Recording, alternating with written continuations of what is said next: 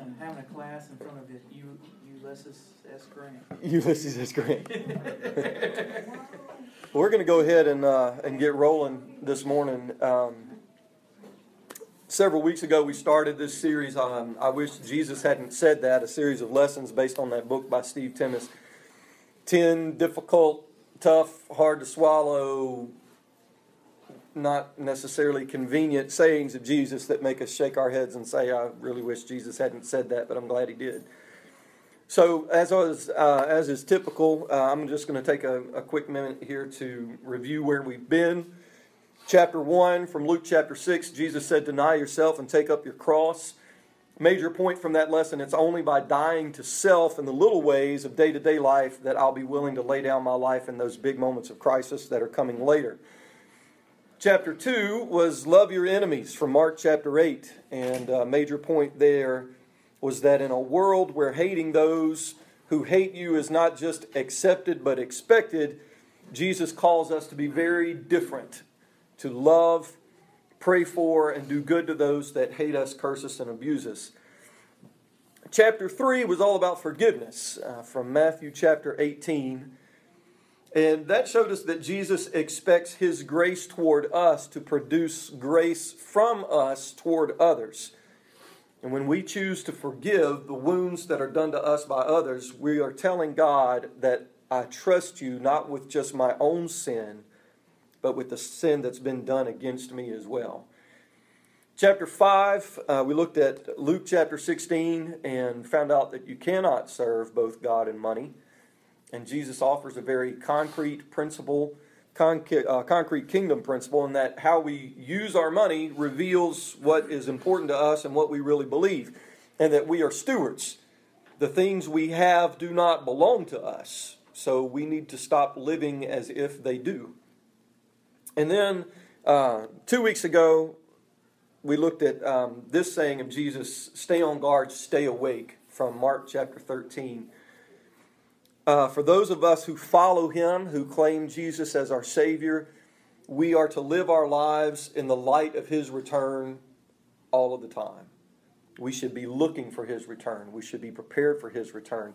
Jesus told us to be on guard and stay awake because He knew that our human tendency is to have problems with perspective and stewardship. And that tends to lull us to sleep, much like driving a car late at night.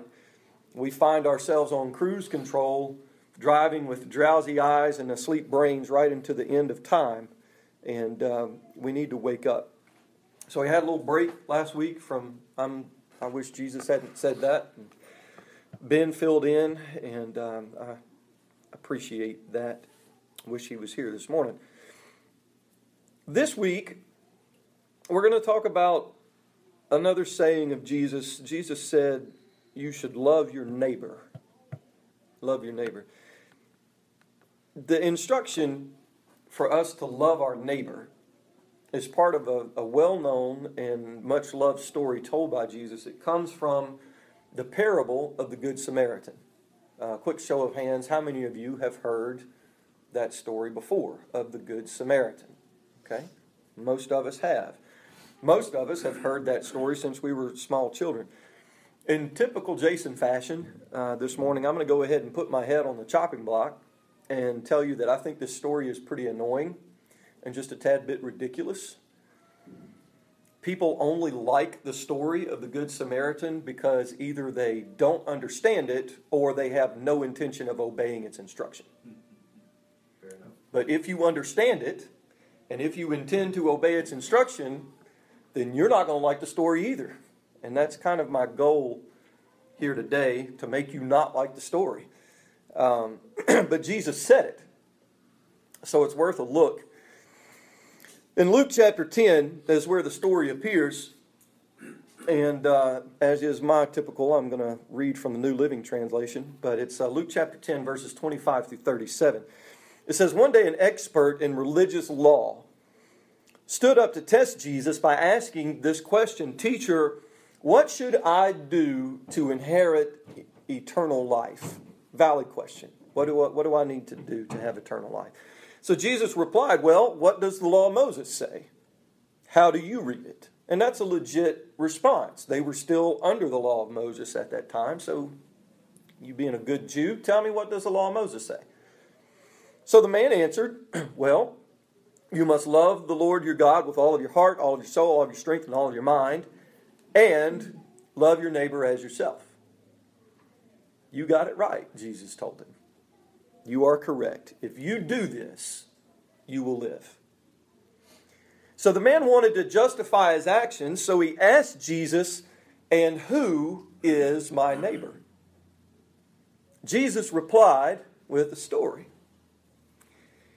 A Jewish man was traveling from Jerusalem down to Jericho, and he was attacked by bandits. They stripped him of his clothes, beat him up, and left him half dead beside the road.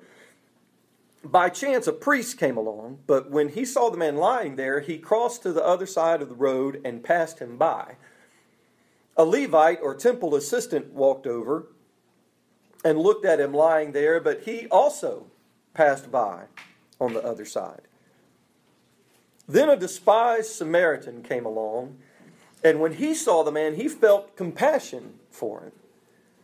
Going over to him, the Samaritan soothed his wounds with olive oil and wine and bandaged them. Then he put the man on his own donkey and took him to an inn where he took care of him. The next day, he handed the innkeeper 2 silver coins, telling him, take care of this man, and if his bill runs higher than this, I'll pay you the next time I'm here. Now, which of these 3 would you say was a neighbor to the man who was attacked by bandits? Jesus asked. The man replied, the one who showed him mercy.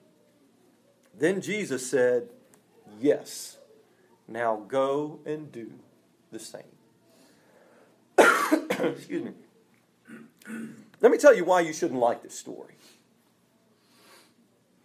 A parable is a story, but it's not just any old story. More often than not, a parable is a story with a sting in its tail. Nobody laughed. Nobody saw what I did there. Okay, sting in its tail. It's a story. It's a tale, but it's got a sting in it. My humor is lost on people. Jesus often used parables to generate a little bit of shock. He wanted, thank you, yeah, just a little rim shot there. That's all I need. Jesus wanted to generate some discomfort. They're supposed to make you sit up and get a little agitated. If it doesn't, and you don't, then that means you're probably not getting the story. So Jesus told this story of the Good Samaritan. He's getting under the skin of his audience with this story. Now the story's got 4 primary characters. You got the robbed and beaten man, the priest, the Levite, and the Samaritan. Now, we don't know much about this guy, why he was making his journey from Jericho to Jerusalem. He's important mostly in that the other characters in the story are judged by how they respond to his situation. That's his primary function in the story. He works as a mirror for these other characters. The road from Jericho to Jerusalem was notorious back then, so if you were going to get beaten and robbed, you would get beaten and robbed on the road from Jericho to Jerusalem. I mean, it would be the same thing as saying, okay, well, you were down there off of North 19th Circle in downtown Baton Rouge at 2 o'clock in the morning. What did you think was going to happen? You wouldn't be surprised. So there's no surprise for Jesus' audience that this guy got robbed and beaten, stripped naked, and left blind, bloody on the side of the road whenever it's the road from Jericho to Jerusalem. So there's nothing surprising there. There's no sting in the story yet. And they probably would not have been surprised by the behavior of the priest or the Levite. The tale of these 2 religious hypocrites would have probably been met with just some nodded heads, yeah, it's about what I expect, or some people kind of shaking their heads in self-righteous disapproval, kind of like what we do whenever we read the story. All those religious professionals, they're so awful. But I mean, religious leaders have always been easy targets. I mean, who is more ridiculed in our society than religious leaders? Politicians, maybe. But for the most part, if you want an easy target, you pick on a television evangelist or the pastor of a megachurch, right? So Jesus taking a jab at the religious muckety-mucks of the time wouldn't have been all that controversial back then either. So still nothing surprising yet, still no sting in the story yet. But there's this one more character in the story to consider, this Samaritan. Now, some versions of the Bible, depending on which one you read, introduce verse 33 where the Samaritan comes onto the picture with a but. But a Samaritan, as he traveled, came to where the man was. And that but, whenever we hear that, sets up a contrast. Okay, you've got the priest, the Levite, but the Samaritan came along. So it kind of makes us think that something different is going to happen with Samaritan. But if you read it in the original language, and it depends on which version of the Bible you read, sometimes that but's not used. And in the original language, it isn't. It simply begins with a Samaritan or then a Samaritan. So for the original listeners of this story, the expectations would have been for the Samaritan to do what they would expect a Samaritan to do. And guys, the Samaritans were scum. They had no redeeming virtues. They were not Gentiles. They were not Jews. They were hated and despised by both groups. They didn't fit in anywhere. The Samaritans were half-breed mongrels detested by most of society. And that's it. So when Jesus talks about the Samaritan coming along and walking over to where this man is lying on the side of the road, the expectation probably was that the Samaritan's going to go over there and give the guy a swift kick in the ribs for good measure and then go on about his business. I mean, he does do exactly what the Levite did. He walks across the road. Now, the priest didn't even cross the road, but the Levite walked across the road, saw the man lying there and passed on by. Samaritan does the same thing. He walks over and sees the man lying there, but then here's, bam, that sting in the story. Because Jesus says when the Samaritan saw him, he took pity on him. So Jesus is very deliberately messing with the preconceptions of that crowd that day. He's messing with their preconceived ideas and notions that all of these good little Jews in his crowd would have had about Samaritans. Jesus is doing what Jesus often does, and he's undermining our values whenever our values are wrong. So he's undermining their values, their preconceived notions about these Samaritans. Very, very sneaky Jesus. So the religious no-goods, they respond to this Samaritan with just callous indifference. Hey, buddy, you on the side of the road, that's what you get for being on the road to Jerusalem from Jericho. You got popped. Sucks to be you. But the no-good Samaritan responds with meaningful compassion that cost him something. So for the crowd that Jesus was talking to that day, mind blown. There it goes. Because this detested, half-breed, mongrel Samaritan rescues the man, saves his life at great cost and great inconvenience to himself. So those 2 silver coins that he left with the innkeeper probably would have covered that man's expenses for the next 2 to 3 weeks, maybe a little more. And he even tells the innkeeper, look, I'm prepared to give more than this if necessary. And I love this part of the story because now Jesus he's rubbing it in. Kind of like whenever you make somebody admit that they were wrong and they don't want to admit it, so they kind of give you like this begrudged grumble. Y'all know what I'm talking about? It happens to me every now and then with kids in my office because they've done something wrong and they know they've done something wrong, and I eventually get them to admit it, and they just kind of, they've been raised right and they know the right thing, so it begrudgingly it comes out of them. You've probably done something like this before. Right.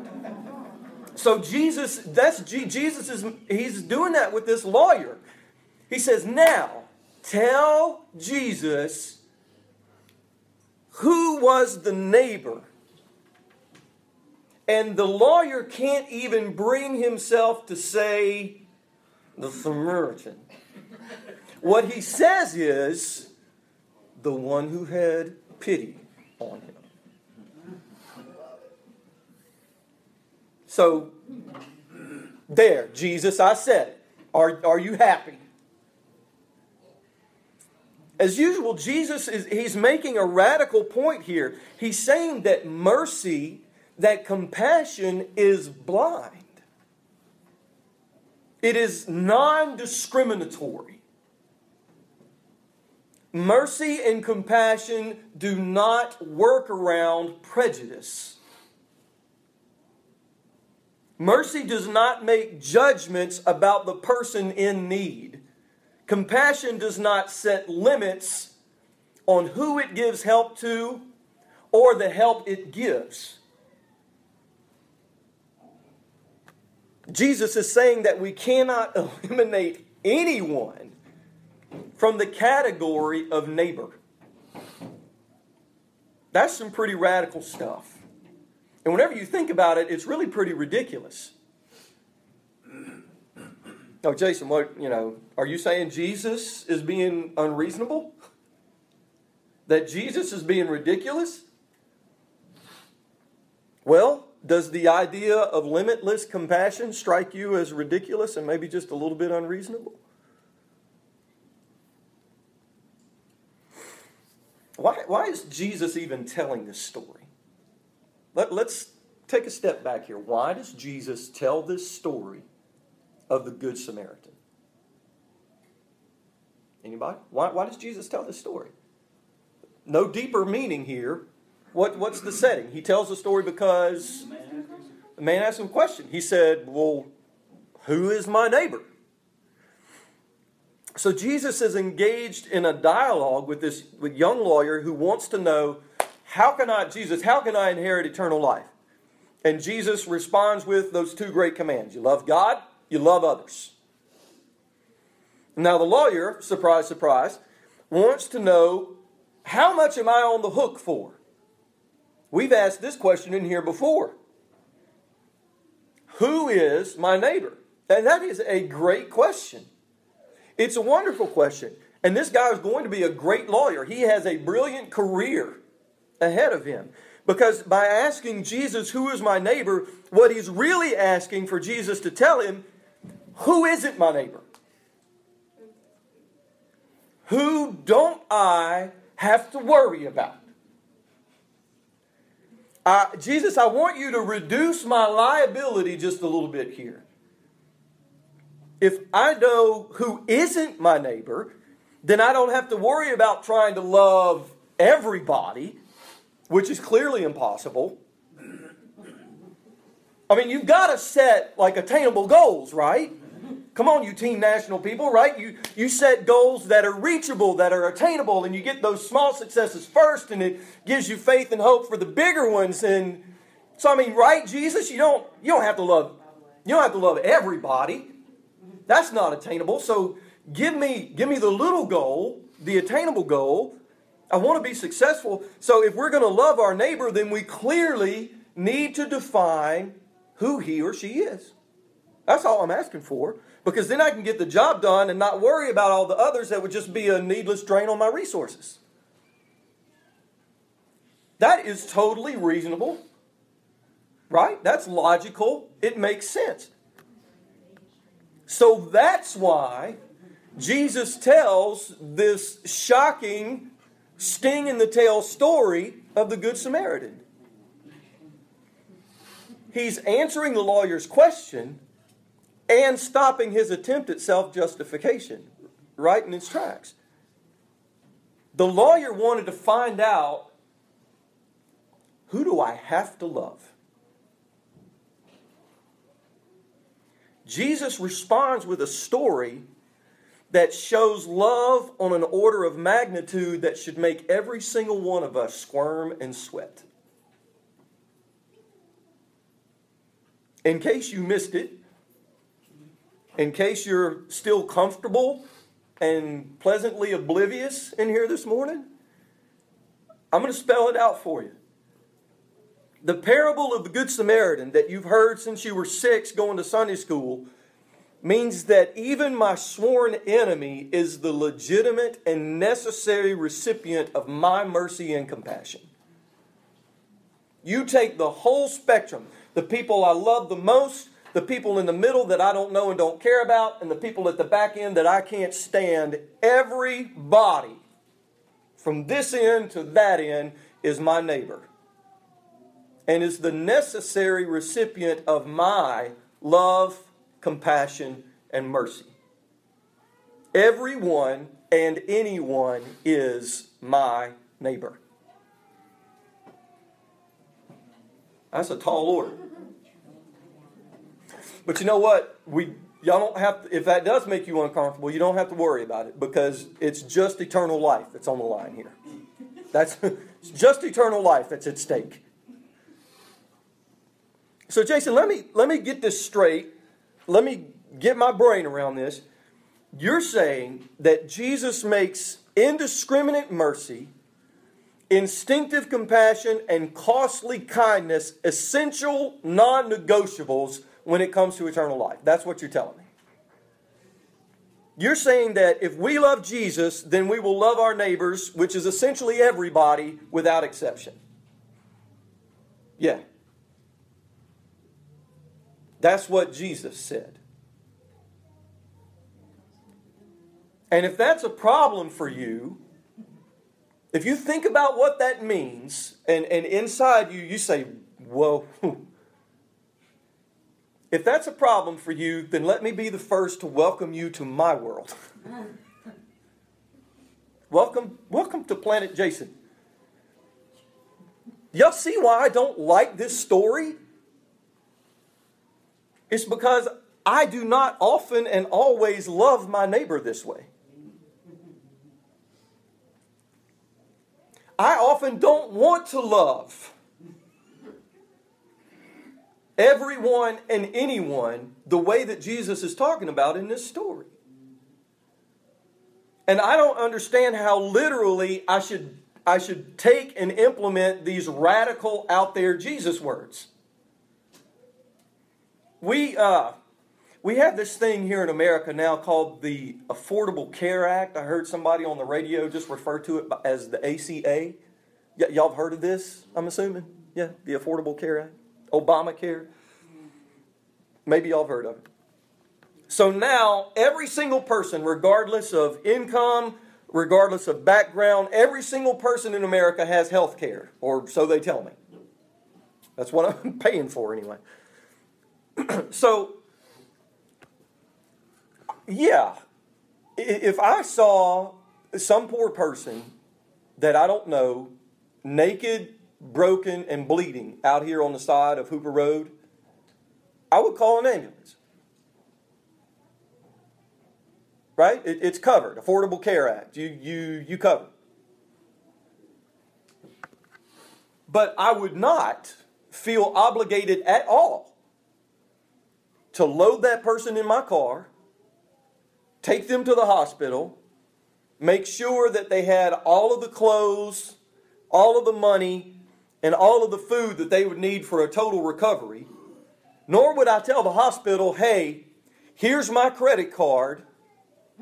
In case it costs more than what I've already given you, go ahead and cover it. That would be unrealistic, right? That would be a little bit over the top. Right? That would be just a little bit inconvenient for me, for my family.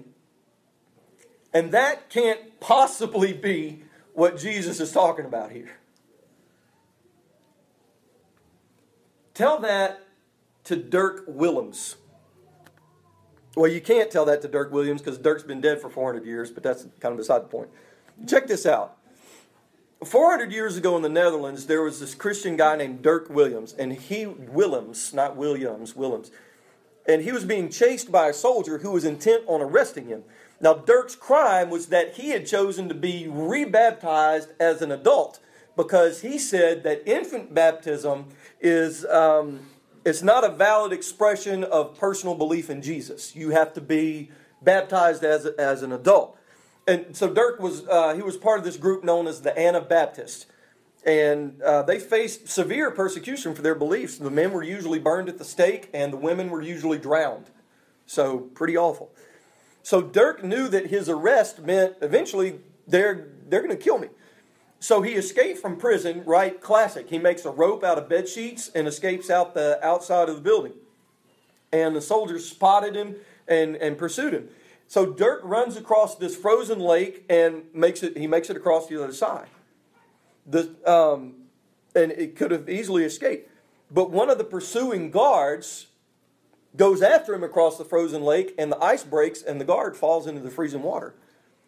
So instead of running off, he goes back and rescues this drowning guard. So by that time, he gets the guard out of the water, and the guard's colleagues show up on the scene, and they arrest Dirk on the spot. And Dirk Williams is subsequently tried and executed. And it's recorded that his death by fire was especially long and miserable. That was mercy. That was costly compassion. That was loving his neighbor. Now, I suppose the good news is that for most of us, it probably won't get that extreme. The price of your compassion will probably not be your life. The cost of mercy that you show to someone else is probably not literally going to cost you your life. I doubt that for most of us in here. But for most of us, loving our neighbor will cost us something. And probably that cost is going to be weighed out in our attitudes and physical responses to those who are different from us. So let's make this really uncomfortable this morning, because we haven't been nearly uncomfortable enough yet. I haven't blushed yet today. But how are we going to respond to the Muslim? How are we going to respond to the Mormon or the Jehovah's Witness? To the refugees seeking asylum in our country? To the blacks, to the whites, to the Asians? To the foreigners? To the drug addict, the alcoholic, prostitute, the homeless, the disabled, the upper class, middle class, working class, underclass, whichever group you feel most estranged from. How are we going to respond to the radical, political liberal? To the gay, lesbian, bisexual, transsexual, or whatever all those other letters are now, because I don't even know the things like this long. To the socially awkward. What is our attitude and our response going to be to those people that are different from us whenever they are in need of our mercy and compassion? Because we all have this little place in our minds that specially reserved for a group we call them. Usually people that we don't know personally, they're not like us. And we don't like them. Is that too transparent? Y'all know it's the truth. Prejudice is a great time saver, guys. Prejudice is a great time saver. It allows us to form opinions without having to consider the facts or gather reliable information. It lets us form opinions without empathy. It lets us make judgments without compassion. We can We can make judgments without any kind of real knowledge of people. Prejudice is a wonderful time saver.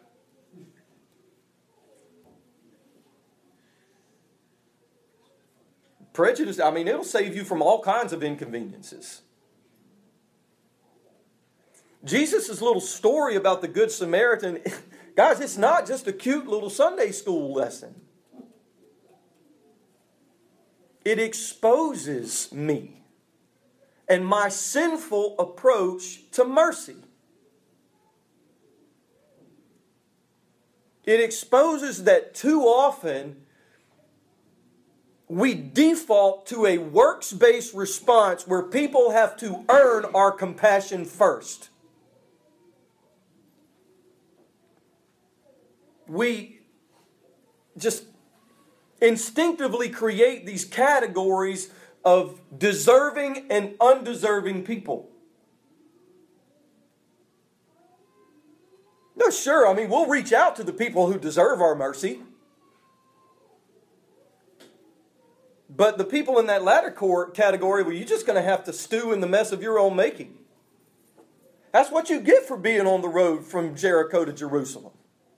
What'd you think was going to happen, you dummy? You made that mess. Keep sleeping with the dogs. You're going to wake up with the fleas, right? I'm sure glad Jesus didn't do the same thing with His mercy. Because I haven't done anything to deserve His mercy.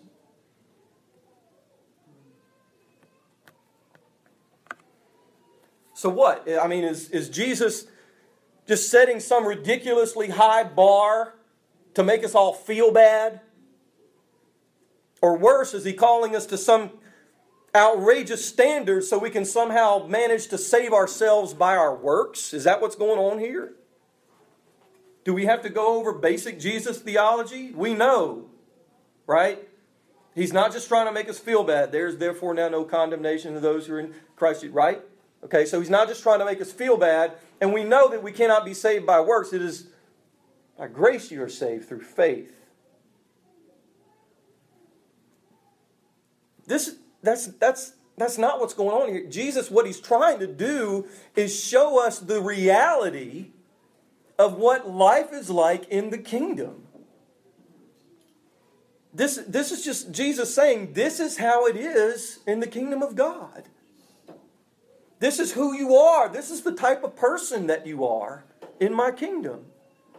We don't fight and claw our way into the kingdom through our actions.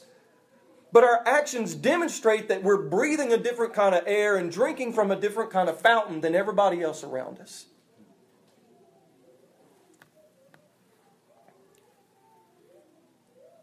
So I want to bring this in, wrap it up, bring it in for a landing. Celeste, I know you got a comment, a question. I want to get to that. But I want to leave you with a question. With whom do you identify in this story of the Good Samaritan? We talked about these four characters. The man who got beaten and robbed, the priest, the Levite, the Samaritan. Whenever you read this story and you look at these characters, which one do you most identify with? If you were in this story, which character would you be? Not the one you want to be, but the one that's most like you. I like to think of myself, and I want to think of myself as the Good Samaritan. Good and noble and self-sacrificing and compassionate and merciful. That's who I want to be. But I've got a pretty strong suspicion that Jesus wanted me to see myself reflected more in those two religious professionals. Because to be honest, my response to the needs of others is more often like theirs than the response of the Good Samaritan. I'm very good at working with a highly selective and frequently changing list of neighbors. showing indiscriminate love and compassion to everyone in need is a serious failing on my part. Frankly, I fail miserably. So I really wish Jesus hadn't said what he said about neighbors, about loving neighbors, because it's uncomfortable and it's unrealistic and it's inconvenient. But it also exposes me as who I really am. Even though I don't like the story, and I wish Jesus hadn't said it, it shows me something really important. Because never in my reading of this story have I ever identified with the broken and bleeding man on the side of the road. Sometimes, guys, I'm the religious professional. Sometimes I get it right, and I'm the Good Samaritan.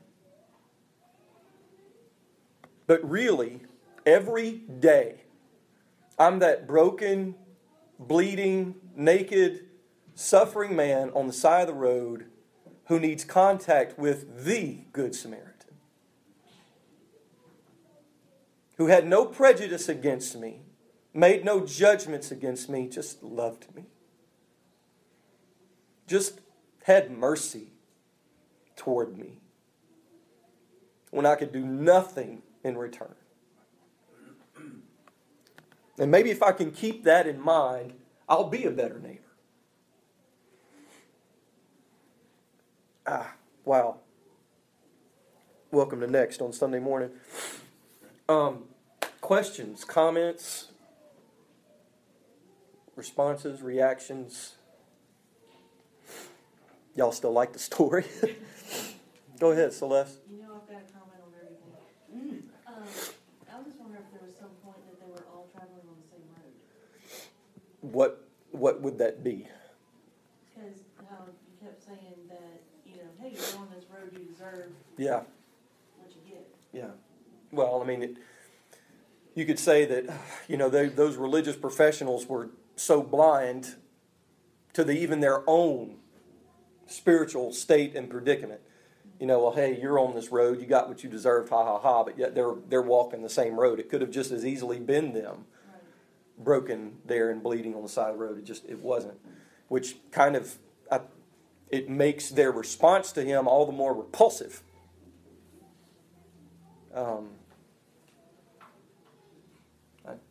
Good point. Anybody else? I have a comment about what she said. It could be that they were the religious and they thought God would protect them on that road, but because he was a Samaritan, that God wouldn't protect him. Okay. I mean, we do that sometimes. We think the Lord's going to protect us, and we see somebody that's not doing what they're supposed to do, and something bad happens. It's like, well, they're not doing what they're supposed to be doing. And that disqualifies them. I'm just being real honest, and a lot of times I look at that as that's a disqualification for you as far as mercy and compassion goes, because you knew the right thing to do and you didn't do it, and that's sinful, guys. It's wrong. How far do we go on mercy and compassion? That's a good question, John, because I still want to know what am I on the hook for? Huh? We still have to obey the law, and there's a group of religious people that want to let everybody in America, but that's not what the law says. And like the illegals coming across, and they're taking them in. There's churches taking them in, but they're not doing what they're supposed to be doing by the letter of the law. If the law changes, that's great, but that's not what. Do we disobey the law to have compassion, or that's you brought that point up, but we didn't talk about the other end. That's a great question, and I don't have a good answer for it. I mean, I do think we've got biblical precedent for obeying the law. Right. I mean, Jesus even told them, you render unto Caesar's what is Caesar's. Now, I would have loved it if Jesus said, you don't have to pay taxes you don't want to. But he didn't. He didn't say that. Another thing I wish Jesus had said. I think the answer to that is you can stay legal but still reach out. Let the law handle the legal. It's kind of the law enforcement responsibility to do what they have to do. But in the meantime, we can reach out to you. Maybe not go to the extremes to try to hide them or whatever. But if you need a hot meal and a place to worship, then great. You know what I mean? That's right, Steve. And this might change for me the minute I leave this church today. But up to this point in my life, I can't think of a single instance where showing mercy and compassion to someone would have put me at odds with the law. But it is happening. It does happen. Along borders. And you can cross that line. And I'm just saying there's a way to have both, I think, in this situation. And I believe that what you just said is true. But I also think that there are plenty of opportunities for us to show mercy and compassion that won't put us within, a hand's breadth of breaking the law. We don't do it because it's not convenient. I'm going to pray that you'll have wisdom should that situation ever occur for you or for me. You're going from Sunday to Sunday you're going to the extreme on a lot of things. We got to use wisdom, but I mean, you got the ISIS stuff happening in the news every day, killing Christians. Do we kill those guys or do we? We show them mercy and compassion. They're sitting there slicing the throat of 25 Christians, on video, burning them alive. My thought is, and I think I've got Bible for this. God gave extraordinary power to people in the Bible whenever they were in extraordinary situations. My thought is that He would do the same for us. And if I ever find myself in a situation where I need to show mercy and compassion to ISIS, then I'd rather just blow them up right now. I mean, just give me the nuclear suitcase and I'll take care of it. There was points whenever God didn't show such mercy and compassion. Most of the Old Testament is blood guts. You know what I'm saying? Yeah. There were times. So if faced with ISIS right now and Jesus were here, I'm pretty sure He would say, "Gone." I'm pretty sure gone. But He also knows their hearts and the ones that would actually be able to change and those that will, that's go right. to death, for their cause. So right. In the same sense of what John was saying, though, when you take it to the extreme, what if the Samaritan had passed 4 people in the ditch? Does he have enough silver to take care of 4 people? What do you do whenever you expunge your resources? How much of your resources, your personal resources, do you use? Are you willing to use every one of them, like all of them? There's no shortage of people that need help and compassion in this world, is there, Tom? What do you do with that? You go bankrupt today trying to help people. The thing is He came across that. It was put in His path. He didn't go seeking it. That's a good point. Hey, those are legit questions, dilemmas, and I don't have the answer. I really don't. But I'm pretty sure I know what Jesus was saying about if the opportunity's there, you better show it. Hey, next week, thank you all so much. It's been a wonderful discussion. I love it whenever people ask questions I don't know the answer to, because that's whenever you're getting down to business. It really is. Next week, I'm happy to announce that I have finally persuaded Brian Tier to drop some knowledge in here and next. And he's going to do that next week. I'm looking forward to that. So come with your thinking caps and ready to take notes. I'm good. Is this series over now today? This series is not over. Full disclosure, I am